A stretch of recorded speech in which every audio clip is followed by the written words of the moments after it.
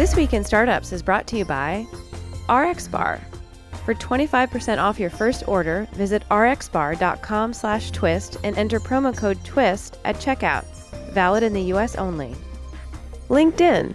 LinkedIn has marketing tools to help you target your customers with precision. For a free $100 LinkedIn ad credit to launch your first campaign, go to linkedin.com/thisweekinstartups. Squarespace. Check out squarespace.com for a free trial, and when you're ready to launch, use offer code TWIST to save 10% off your first purchase of a website or domain. Hey everybody, welcome to another episode of This Week in Startups. I'm your host, Jason Calacanis, and today on the program, we are going to do an all Ask Jason episode. That's right. You ask me a question, I give you an answer. And first up on the line is Devan. Did I get it right? Devan? David, almost. David, how are you doing, David? Where are you calling from? I'm calling from LA. I'm doing well. How are you? Los Angeles. I lived there for a decade and I loved it. Where in Los Angeles are you about? Not the exact address, obviously. I grew up in the Westwood area, just next to UCLA. Oh, beautiful. I lived in Brentwood, right next to UCLA in the Village. I used to go do some pickup basketball there at the UCLA. So you've got a question for me. Let's hear it. Yes, I do. So, Jason, I'm an entrepreneur without a $100 million exit in my past, but my company will be in what you consider a Goldilocks zone very, very soon. Without jumping the gun, what's the best way to excite you, and what indicators do you look at? Great question. So our Goldilocks zone, for people who don't know, is a zone of investment where we think the startup is not too hot or not too cold for us. Every venture capitalist angel investor actually has a zone where they like to invest. Most folks are not investing in friends and family rounds, then the angel round, then the seed round, then the Series A, all the way up to the IPO. Most folks pick a section where they think they can be the most helpful. For us, that section in 2018 going into 2019 is you've launched your product, you have 10 customers, you're making 5, 10, 20,000 a month, or if it's a consumer product, you have 5, 10, 20,000 daily active users, and we can actually have a reasonable discussion with you about how the product is going to grow to $100 million in revenue with a 50% margin. Now, why do those numbers matter? Well, and why have you not heard those numbers before? The reason you haven't heard those numbers before is because most investors don't want to be as blunt or perhaps even crude about what their goals are. The truth is, all investors are looking for a multiple on their money. In our case, we would like to have a theory, a thesis, a plan that returns 100 times our money. So if we invest in your company when it's worth 10 million, we want to know there's a plan to get it to be worth $1 billion, which means, hey, or if we invest at 5 million, we want to be able to get to 500 million. That means you have to grow revenue to a certain point. That certain point is probably between 50 million and 100 million. So that's what we talk about. Most syndicates out there today are looking for people who are post-product market fit. Some people call this 0 to 1, like you have 0 product market fit, and 1, you have one customer who really enjoys using your product. If you don't have that product market fit, in other words, customers are embracing your product, you really want to be raising money from friends and family, bootstrapping, or there are some angels who will actually invest at very low valuations to help you get there. And there are incubators and accelerators that specialize in finishing your product. We don't run an incubator anymore. We run an accelerator. We changed the name of the launch incubator to launch accelerator specifically to get us over this hurdle. Does that make sense? Yep. So where are you at? How much revenue? Definitely. How much revenue do you have in your business? Sure. So we just launched our beta about a month ago, and we're about 4,000 a month right now. In January, let's say, we plan to be at about 10 to 12. So, definitely at least in a zone to talk. Yeah, that's perfect. And is it reoccurring revenue or is it one time? Is it subscription where they pay every month? It is reoccurring revenue. Yeah, so this is great. If you can, you're telling me you're at 4 now, and we're sitting here in November, and you hope in just 2 months you can triple it to 12K a month. Okay, that's great growth. That's more than 30% a month. Where we typically, when we're working with startups, we see 10, 20, 30% month over month growth. Sometimes people miss a month. Sometimes they have a month where they lose revenue. They go down. People churn from a product. Churn is a fancy way of saying they leave the product. So it sounds like you're right in the zone. How many full-time employees now? We're just 2, actually. Perfect. And one's a developer, one's a designer, one's a developer, one's a business head? One's a business head and one's a medical head, actually. Got it. Okay, perfect. Well, it looks like you're right in the zone. I think that when you start to have low thousands of dollars a month in revenue, it's the perfect time to talk to incubators, accelerators, and angel investors. Now, venture capitalists, if they see 10K, 12K a month in revenue, it's going to be way too early for them to make a bet. You may get a meeting 1 out of 10 times. If you get it to 50 to 150K in revenue, you're going to get the meeting, 50, 60% of the time. So this is where you want to make sure that you're approaching people at the right time. Venture capitalists, they're going to be looking for you to add a 0 to your revenue in order to take a meeting. For somebody like Launch, our accelerator, we would actually probably have you come in when you hit that 10, 12K a month in revenue, and we're certainly going to review your deck and review your application when you're even at 4K a month. So great job. Absolutely. Thank you so much. All right. Appreciate it. Keep tuning in. Hey, everybody, let me tell you about RX bars, which I love, and I eat them every day.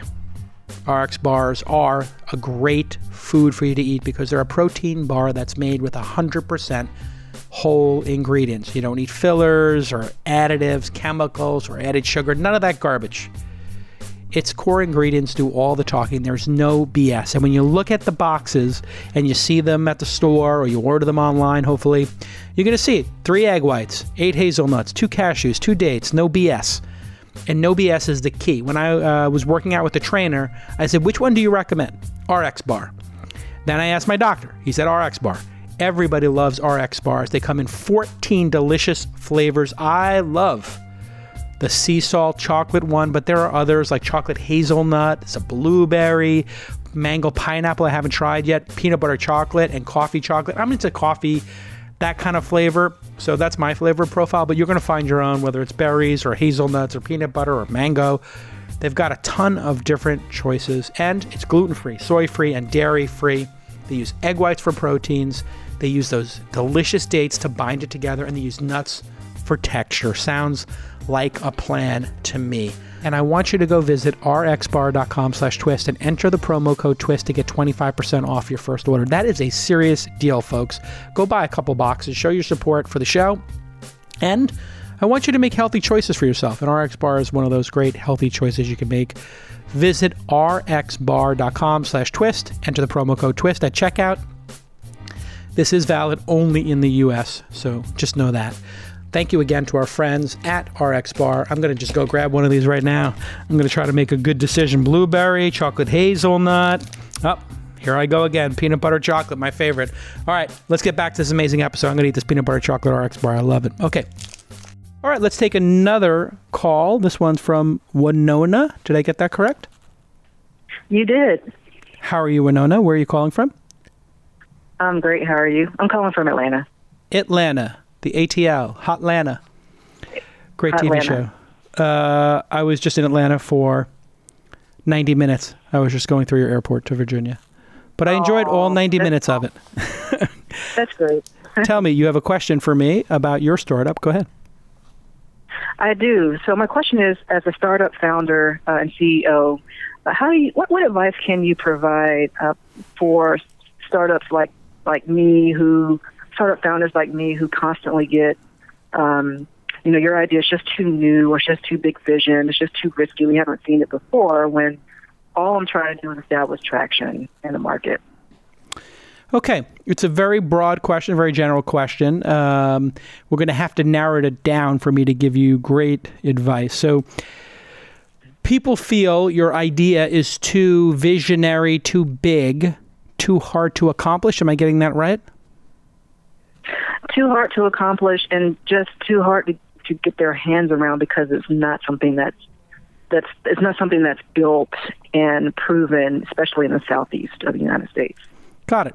So a lot of the great startups, just to make you feel better about it, a lot of the great startups, whether it's Airbnb or Uber, were perplexing and hard to get people's head around when they first started in year one. So I introduced Uber to 22 people. 2 people made the investment, 20 didn't. The founder of Airbnb wrote a blog post just smacking down everybody who said no to him. And I think it was 40 VCs before he got his first yes. So, wow. Yeah, if everybody agrees that your idea is a good idea, what that means is your idea is obvious. So if we all agree that, yeah, you should be able to buy a book and get it within 2 days, well, that's Amazon Prime, and it's Amazon, and Barnes & Noble, and everybody else does the same exact thing, and it exists. Now, when Jeff Bezos was pitching that idea, and he was saying, hey, you should be able to get a book within 2 days, and it should be any book in the world, that was a radical idea. You used to have to search from bookstore to bookstore. Some people would go and call 5 bookstores in a day and drive an hour to find the book they wanted. That idea seems crazy today. So over time, your idea will seem less crazy. It's actually a good idea that it seems crazy. It means you're probably doing something super innovative. Do you want to just tell us what it is, and then I'll give you my feedback? Sure. So we design, build, and customize really cool and innovative spaces out of shipping containers. So we utilize modular construction to turn spaces into housing and commercial spaces that are energy efficient, but also modular, movable, and can be built in very small spaces. Got it. So you're actually taking old, metal, heavy, industrial shipping containers and converting them, correct? That's correct. Okay, so this is an idea I've heard a bunch. My friend Tony Hsieh actually did it in Las Vegas, as you know. He has the shipping container space. And I'm an investor in a company called Blockable, BLOKABLE.com. They went through our incubator, and we also invested $1 million in them. And people had a hard time understanding what they were doing as well. It turns out their thesis, slightly different than yours, they believe that those old shipping containers are not a great place to start because they're so heavy, they're rusted, and they actually cost a couple of $1,000s, and they're heavy and hard to move. And you wind up having to weld them and cut them into pieces, and it's hard and arduous. So what they did is they just built them from the ground up in a factory, and they build modular housing units that can be built for a fraction of the price, let's call it 60 or 70%, but in 80% less time, and have 5 times the energy efficiency. So I actually believe in your idea. I think your technique, how you're getting there, might be wrong, but we'll find out. And that's what the marketplace of ideas is all about. So it might be that you need to just innovate a little bit more, because I think people have heard this idea before, and think about what is the idea you're trying to solve. You're trying to solve affordable housing, or you're trying to solve for quick and easy office space for people to have? What problem do you feel you're solving in the world? So we are focused on affordable housing and entrepreneurial spaces from a community standpoint. So providing accessory dwelling units, affordable housing is a little bit more permanent than temporary, and half the time or half the cost in urban environments. So that really is our focus.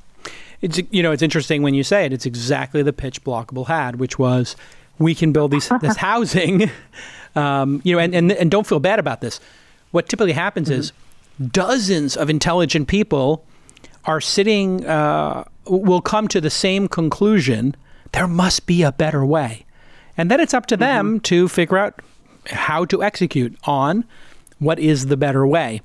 And so I know how hard it is going to be for you to fund this company, because housing, healthcare, education are 3 and housing includes construction. So let's call it housing/construction, healthcare, and education. These are three of the most challenging verticals for any founder to operate in. If you look at them, they're also the place where we need entrepreneurs most. When you look at the cost of living, many things are cheaper today. Computers today are cheaper. Remember back in the day, we pay $5,000 for a home computer. Now we pay $500 and we have one in our pocket. I've been buying Chromebooks for people here, and they're super cheap and more powerful. So when you look at education, housing, healthcare, these things have gone up astronomically, while other things like food, entertainment, even electronics, appliances, clothes, they've either been flat or they've even gone down in terms of their costs. So more people get to enjoy them at higher levels. So I applaud you for going after that. I think you might want to keep pulling the string and say, hey, if so many people have tried to do the containers and it hasn't worked, why is that? And maybe try to find a solution that solves for one of the things you're talking about. So community space, super interesting, right? People want a place where they can gather as a community. Maybe just solve that one. Mm-hmm. Or people want to have housing for schools, or housing for the homeless, or housing for their kids who are just coming back from college and they want to put an ADU, accessory dwelling unit, in their backyard. It's going to be hard, though. You've picked one of the hardest verticals, so I applaud you for that, but also be realistic that it is going to be brutally hard if you go into that. You're not just making some enterprise software or a photo sharing app where you can just work on it in the leisurely WeWork co-working space or wherever you're located, or working out of your extra bedroom or a garage and just write some code. You're talking about breaking ground and finding spaces. This is going to be very hard. And one of the ways that I think is effective when you're doing that is to find a customer. Find somebody who needs to build some housing. It has an experimental budget, and do it. Like Tony Hsieh was the perfect example. He built that container ship or that public space that he made in downtown Las Vegas out of containers. But I haven't seen another person do that. Why not, is the question I would ask you. Why haven't we seen these things pop up if he did that 7-8 years ago? Well, what we're finding, and I've been asked that question as well, is a lot of it has to do with local governance and the acceptance of, even though the problem is that we have a housing crisis, but accepting new ways, new R&D of building it has been complicated through the permitting process. We found that here in Atlanta, and also having access to manufacturing space greatly even decreases your cost even more. So it's one of those things where you really have to build it and test it. And going through the permitting process, unfortunately, if you're selling that you can build these things in half the time for half the cost, but the permitting process adds months back to your project and costs back to your project, and you're right back where you started. So for a lot of DIYers, it turns out to be something that is more task-driven and is a bigger problem than just building a structure. So those are the key things that we've seen. Yeah. You may want to narrow the vision and try to find some excellence in a certain piece of it. I'll just give you an example. Maybe you start a consultancy where you consult with real estate developers and project manage the purchase, procurement, building of ADUs, accessory dwelling units, for them, right? So you basically sell them on, hey, I'm an expert on this. I'll help you navigate it. And you can just make money as a consultant doing that for a little bit until you see, and it keeps you above water. You got some revenue coming in, and you're just the consultant in the world who charges an hourly rate on accessory dwelling units and tiny homes. And you're just an expert on it. You learn all the regulations and how to project management so that you can stay in the game until you figure out where the magic is, where the real solution is. Because I do think that this problem is going to be solved. It has to be solved. And, that's why I made that big bet, unblockable. So much to discuss, but I like the idea of narrowing your vision and maybe doing a services-based business Since you're not clearing market yet with venture capitalists and with investors, Right. maybe you go to Blockable and say, hey, can I sell into a couple of developers in Atlanta? Can I bring your product to a couple of people and maybe get paid to do that, right? So you can find another part of the ecosystem where you can operate and learn while you figure out what is the master plan here. Because who knows where the money actually is? It might be in Blockable and making it.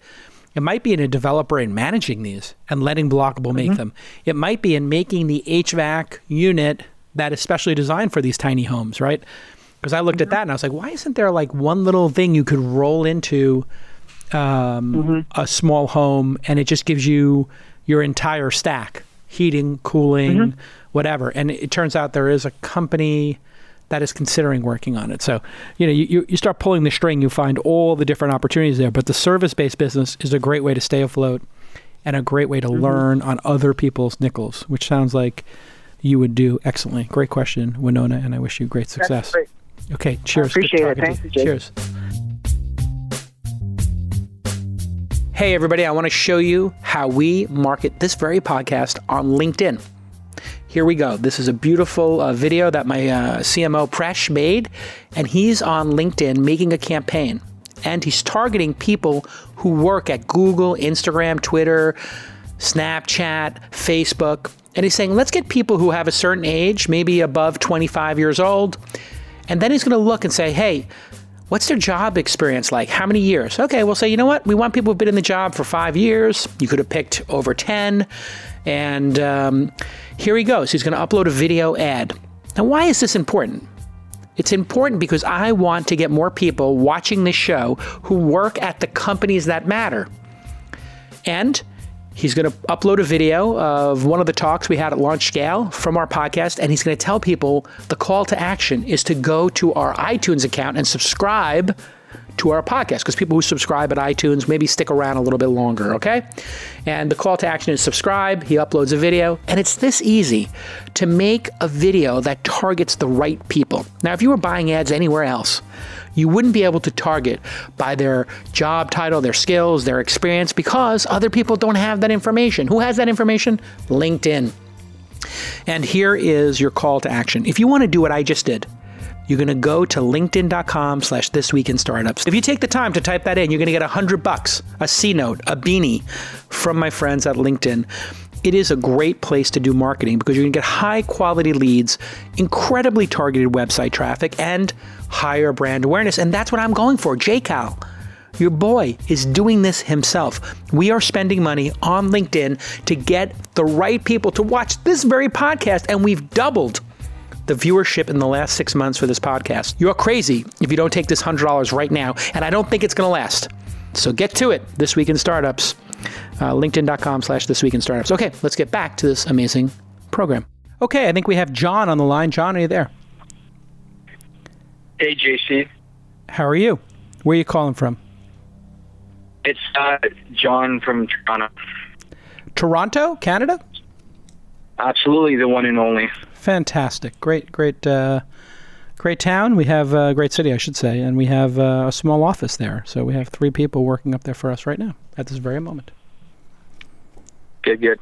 Awesome. You have a question for me? Absolutely.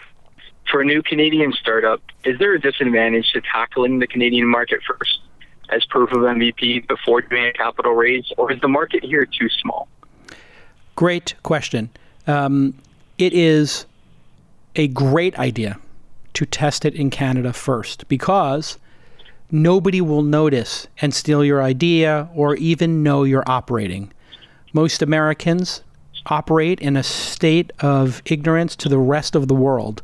So one of the great strategies for companies in America is to test in an English-speaking market like Canada, Ireland, Australia, New Zealand, etc., and get data so they can learn before they come to America. Pardon me while I sneeze. Okay, so I think it's a great idea for you to tackle Canada first. If you tackle Canada first, you know the market there. You can probably buy clicks really cheap. You can do marketing really cheap. Now, are those the same exact customers as America? I'm certain there's some differences, especially if you're in Quebec or one of the French-speaking provinces. But I would suspect more often than not, Canadians and Americans' consumer and enterprise behavior is almost exact. In other words, I don't think the people in Canada are using Slack or Uber much differently than they use it in America. Now, it might be radically different.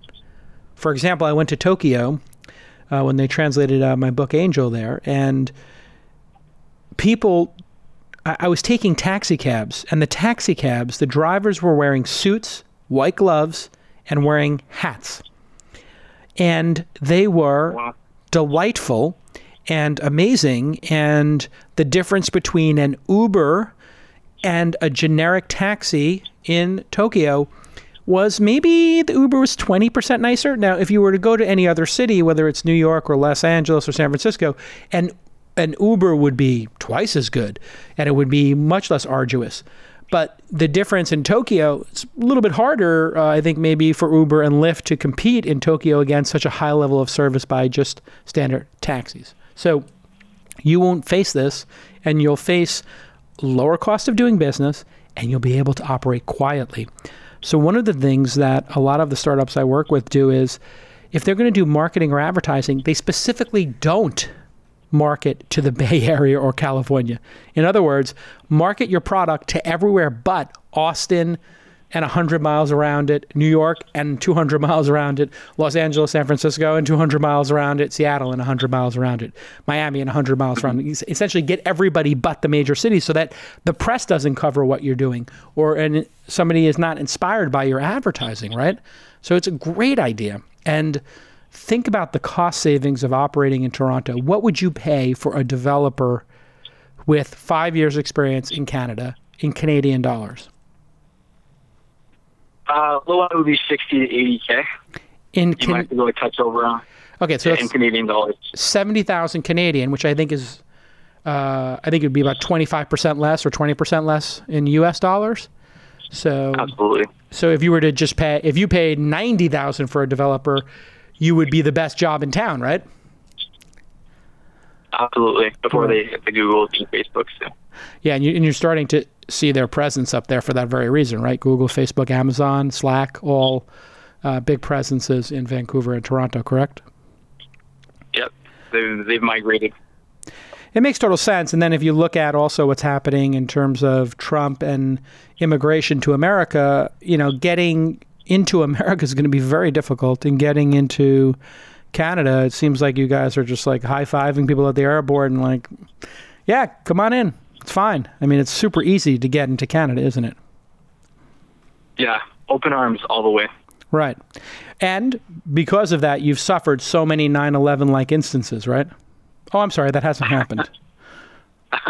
Right? So, I mean, I'm making a, kind of a funny observation here. I don't mean to make light of 9/11, but like people, I think, are overestimating the downside to letting people into the country. It's not like Canada is suffering massively by having reasonable immigration policy. And I don't want to make this into a political thing, but I do know a lot of startup founders who want to come to America are stopping in Canada first. And I have one company in my portfolio that moved to Canada after Trump was elected because they wanted to have the benefit of raising money from American investors and deploying it in a market where they could hire people more freely. And it's worked really well for them. I think what would have been 18 months of runway became 40 months of runway, they told me. So just think about that hack.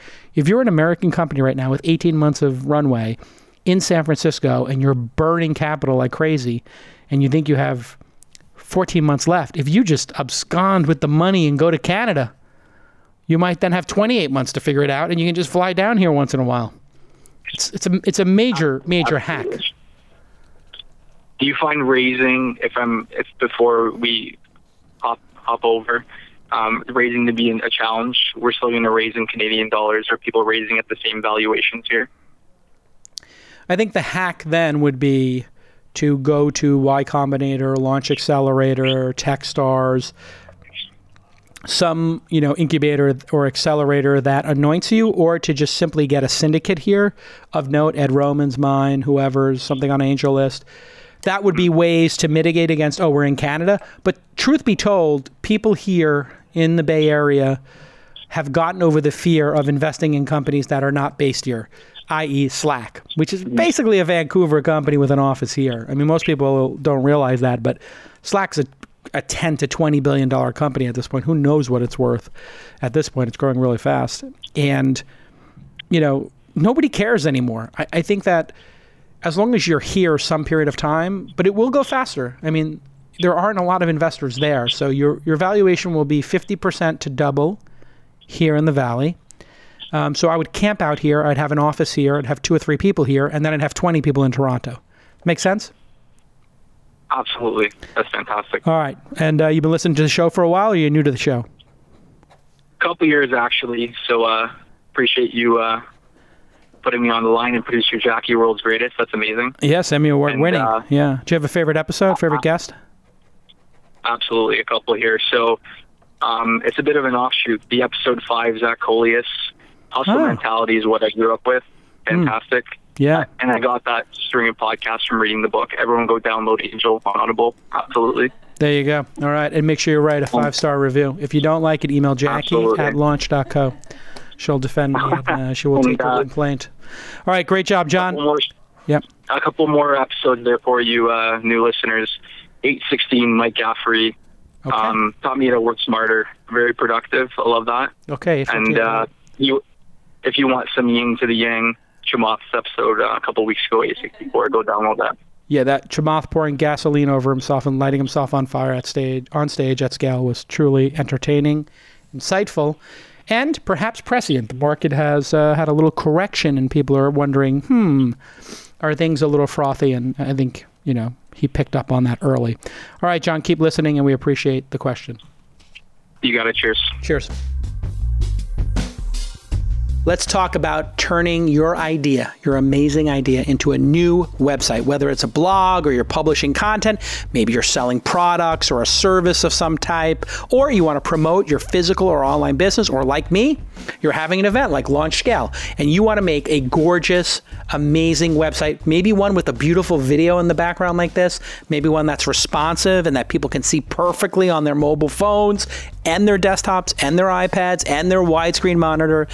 And that's just optimized for speed, design, and mobility. Yes, you can see these perfectly on your desktop or on your mobile phone, and it's all search engine optimized. You got plenty of analytics and 24/7 award-winning customer support. That's what you get with Squarespace. Squarespace.com. I use it for all of our websites, Launch Scale and the Angel Summit, Launch Festival Sydney. Why do we use it? It's beautiful. It's gorgeous. It's affordable. It's a great deal. It's got tons of features. And everybody on our team knows how to use it. Updating the website is not arduous anymore. It's easy. When I say update the website during a meeting at lunch, we have staff lunch, it's updated in real time. People just go zip, zip, zip and get it done.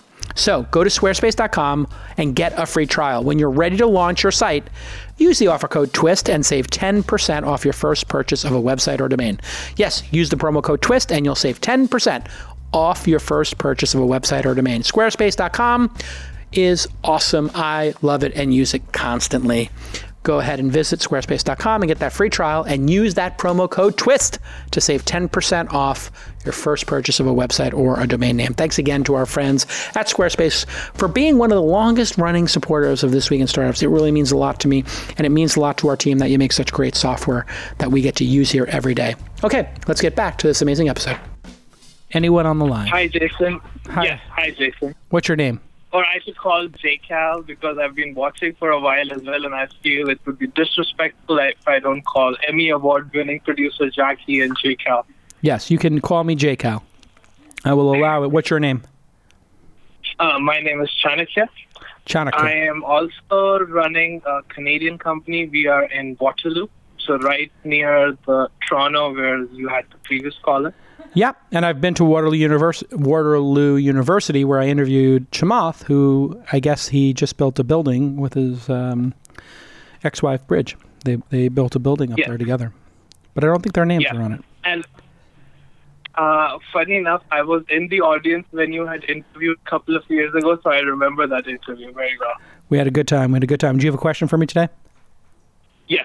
So I run an apparel company, And the question I had was, like, I read your book and it is amazing. You mentioned that apparel is not one of the primary sectors that investors are interested in. So if you could elaborate a little bit on it, on why that is. And the related question was, what should apparel startups do if they want to do fundraising? Okay, great question. So typically, if a person is making clothing, venture investors, venture capitalists here in Silicon Valley are going to think, can this get to $1 billion and then $10 billion? Well, let's look at the history of it. Under Armour, Nike, there have been 30, 40-year success stories in, apparel, but there haven't been too many. And then of late, we've had the direct-to-consumer movement. I guess MeUndies, Bonobos, Warby Parker, Dollar Shave Club, and Tommy John, which I'm wearing right now, underwear and a Tommy John t-shirt at the same time. There's a sock company. I forgot the name of the sock company.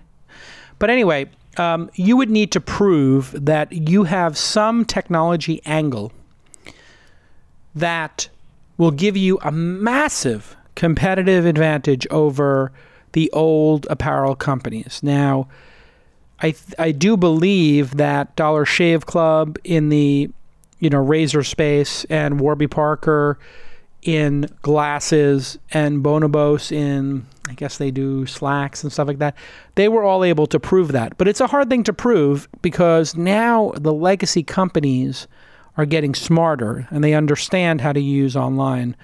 So if you could say, listen, we understand Instagram, we have all these Instagram influencers, we develop products that Instagram influencers can have their own brand or something, it's possible, it's just not probable, that you're going to have an outcome that a venture capitalist would consider capable of returning their entire fund. And you just have to drill into the economics of a venture capitalist fund. So if you have a $250 million fund as a venture capitalist and you plan on investing in roughly 15 companies, and you roughly are going to put $20 million into each company because some of them will not get a Series B and some will, you get 20 swings at bat.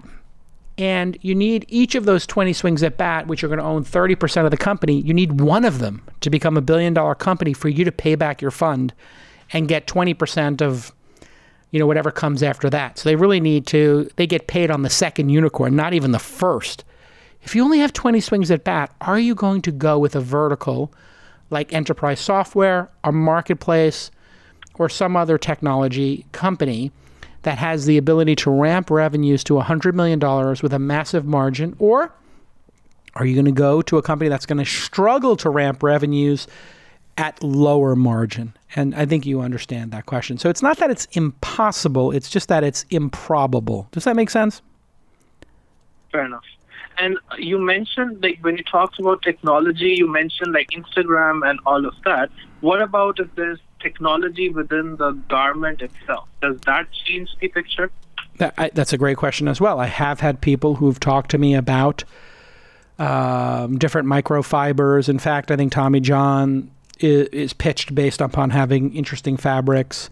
So again, I think, consumers are pretty used to Gore-Tex or some, new fabric being interesting, and I don't think it changes the fate of a company. Now, what I will say is, luckily for you, there are other groups of investors who have a different time horizon and they have a different model of investing.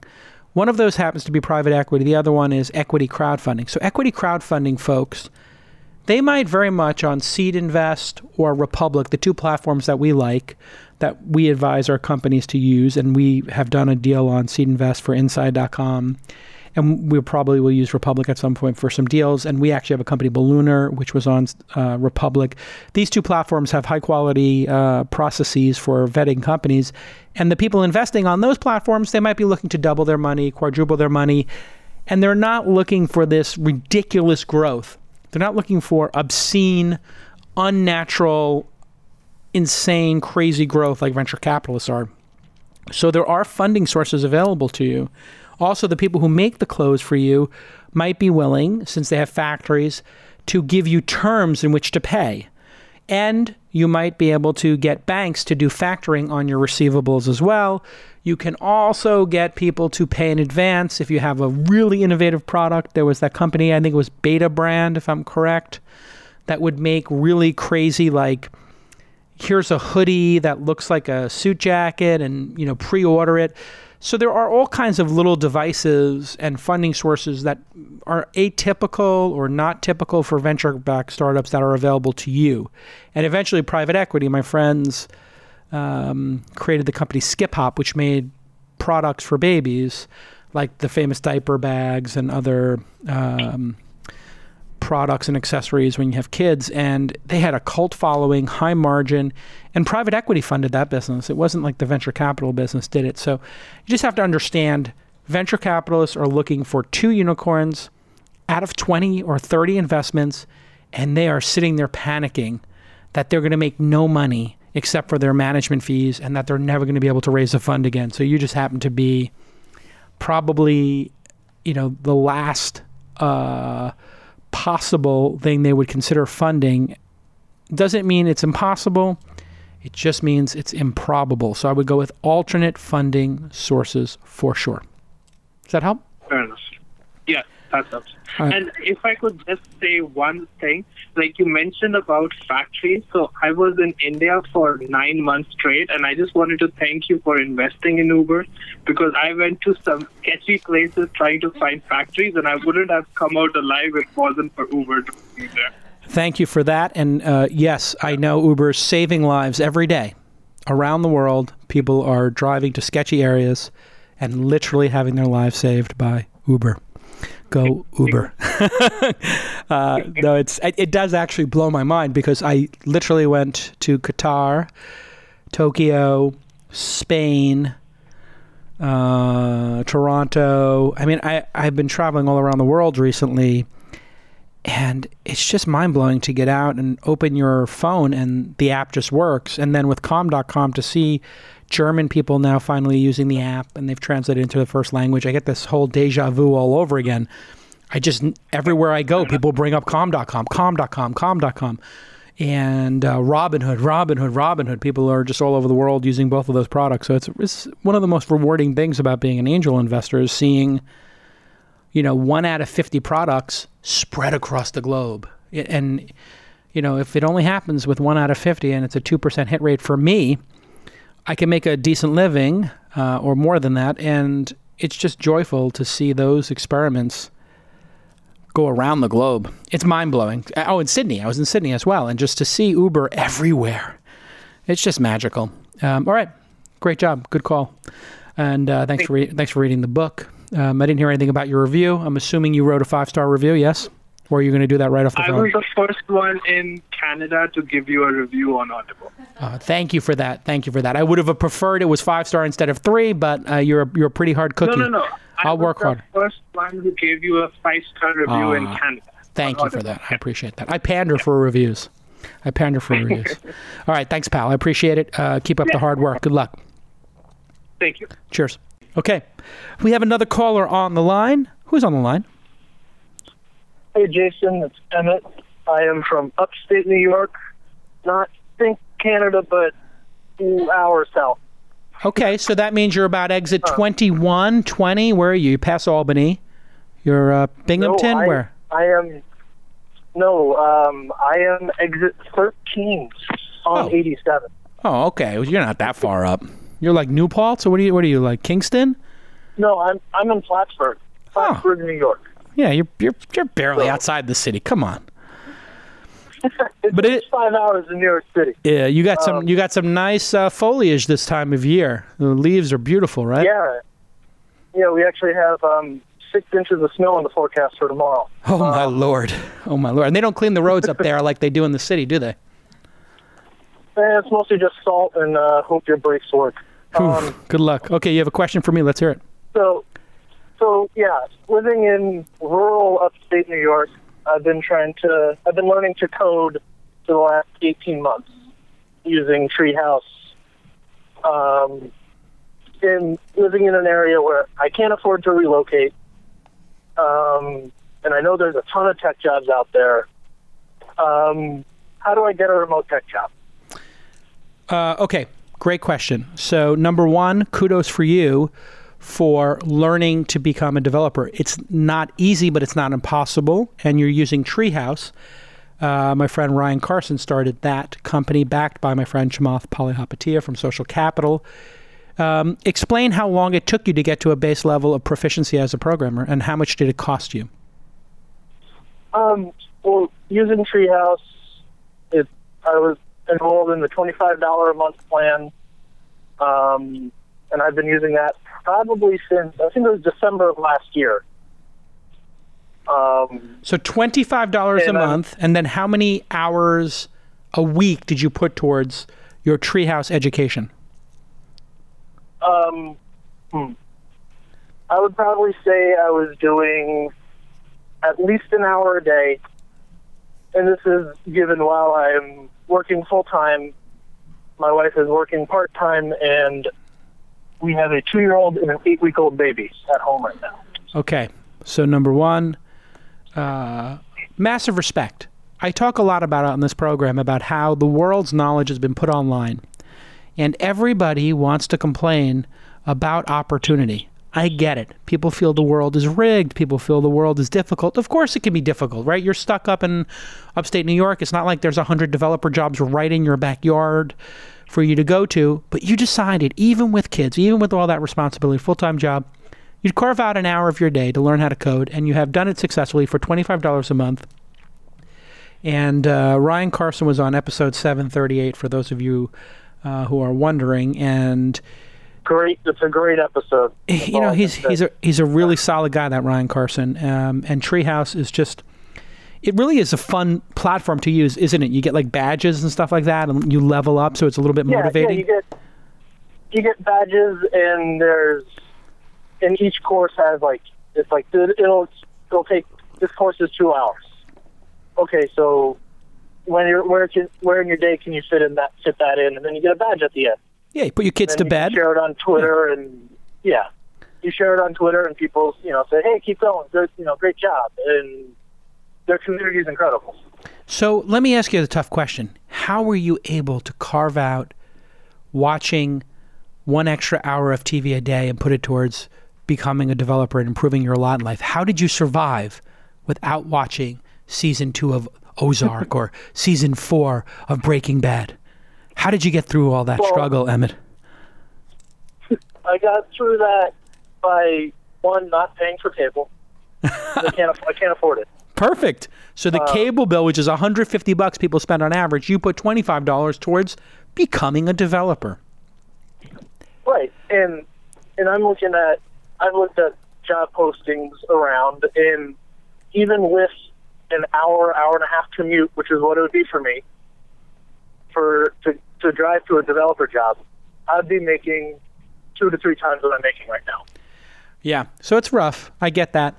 There is a great website called We Work Remotely. Do you know this website? I'm familiar with WeWork. Yeah, so but again, I feel like my location's the issue. Yeah, so there is a website. It's not WeWork, the co-working space. This is a website called WeWorkRemotely.com, and it costs $300 to put jobs up there. They have had 80,000 jobs posted, and we use it here because we do have some people working from home. And I'm looking at their website right now. I think it's $299 to post a job for a month, and you will find copywriting jobs, programming jobs on there, and I believe you could find yourself a job somewhere on there. What are you programming? What do you code in? I'm learning full stack JavaScript right now. Perfect. And having a GitHub repository and maybe even starting a blog and talking about what you're working on, having an online persona, those type of things can really help if people can see your code. So that's another way to sort of prove yourself, maybe make a Chrome extension, maybe build a little funny tool that puts you on the map. I'll give you an example. I know you're not thinking about being an entrepreneur right now. You're thinking about having a coding job and getting paid $70 an hour or $50 an hour, $100 an hour, whatever you think you can get. If you make small little experiences for people and it shows that you're out there hustling like you did to learn in the first place, that can go a long way. When we made the investment in Calm.com, I knew about the $1 Million homepage, which was kind of a hack. But those kind of hacks are impressive to me. And then when I invested in Reportive, which the founder, Raul, who was just on the program, he went on to do Superhuman. Reportive was like this little hack together Chrome extension, Gmail plugin that just resolved a person's email to their social media accounts and put their name in there. Those type of little widgets you can make, little experiences online, they add up over time. And they add up to show that you're going to just keep being out there, improving yourself and growing. Even if you made a little app here, or maybe you make a little tracker for, if you're passionate about fantasy football, if you made some tool that lets you pull in the data to make better picks, just make some fun stuff. So, Kevin Rose is the guy who created Dig. Yes. So follow Kevin. Like Kevin made this beautiful, simple app for fasting. Okay. Not the meditation one. He made another one, which was just for fasting. And I use it, and it's just a great app. And it's very simple. It's elegant. But, if you go out there and you make stuff, and he made the first version of Dig for $3,000, I remember he told me, when we tried to buy it from him. I offered him $1 million for it in the first year. Luckily, he didn't take it. I'm sure he made more than $1 million in that time. But anyway, we tried to buy it from him. So get yourself out there now that you're a developer and make a couple of little things, right? And then look for companies that are also graduating from maybe Techstars or something and say, hey, do you need somebody to work on something? Offer yourself up. And you never know what you're going to find. But I will say you have my respect, because I know how hard it is to raise kids, to have a full-time job, and you're locked in place. You can't just move anywhere. Luckily, the world is catching up. If it was another era, there would be no way for you to even have access to the information of how to become a developer. And you certainly wouldn't have had it for $25 a month from Treehouse. And you certainly wouldn't have had the work remote opportunities that exist in the world. So keep grinding, make little things, tweet them out, do little spec projects, whatever you got to do to get your name out there, create a little blog. And I like the site, weworkremotely.com. We use it ourselves, and I think you might find something interesting there. Okay, I'll definitely check that out. Thank you so much. All right, man. Keep listening, and thanks so much for calling in. Good luck. Yeah, thank you. Godspeed. All right, there we go. All right, see, folks, this is what I've been telling y'all. You have the opportunity out there to change your fate. All the information in the world is out there at your fingertips. You may think, oh, JCal, you got it all figured out. You know what? I have been taking courses myself. I'm taking a history course. I'm about to start one on documentary filmmaking. Taking a Skillshare course I found that I bookmarked that I'm going to start taking over the Christmas break on making logos and iconic imagery. There's like 5-hour courses are out there, 10-hour courses, Skillshare, Coursera, Treehouse, Lynda. Get out there and improve yourself, okay? Don't be a victim. Don't be crying in your coffee or your iced coffee or your mocha, whatever. Just get out there and add skills. And over time, if you just keep adding skills, you take a little bit of risk here and there, things are going to work out great for you. And thanks to Ryan Carson for creating Treehouse. I think he's been on the program twice. He was actually on episode 198, and then he was on again, episode 738. So he's been on twice, 7 years ago and maybe 2 years ago. So we'll have him on again in another year or so. Well, I think Treehouse is doing $10-20 million in revenue. I think they're doing pretty well. That's a hard business, though, education. All right. This has been a great episode. We're going to wrap up here. If you have a question for me, you can ask me anytime on Twitter @Jason. But if you want to get on the pod, you're going to want to follow the @TWI Startups account, DM them, and email askjason@launch.co your question, and we will call you back. Thanks again to our sponsors and Emmy Award-winning producer Jackie. We'll see you all next time on This Week in Startups. Bye-bye.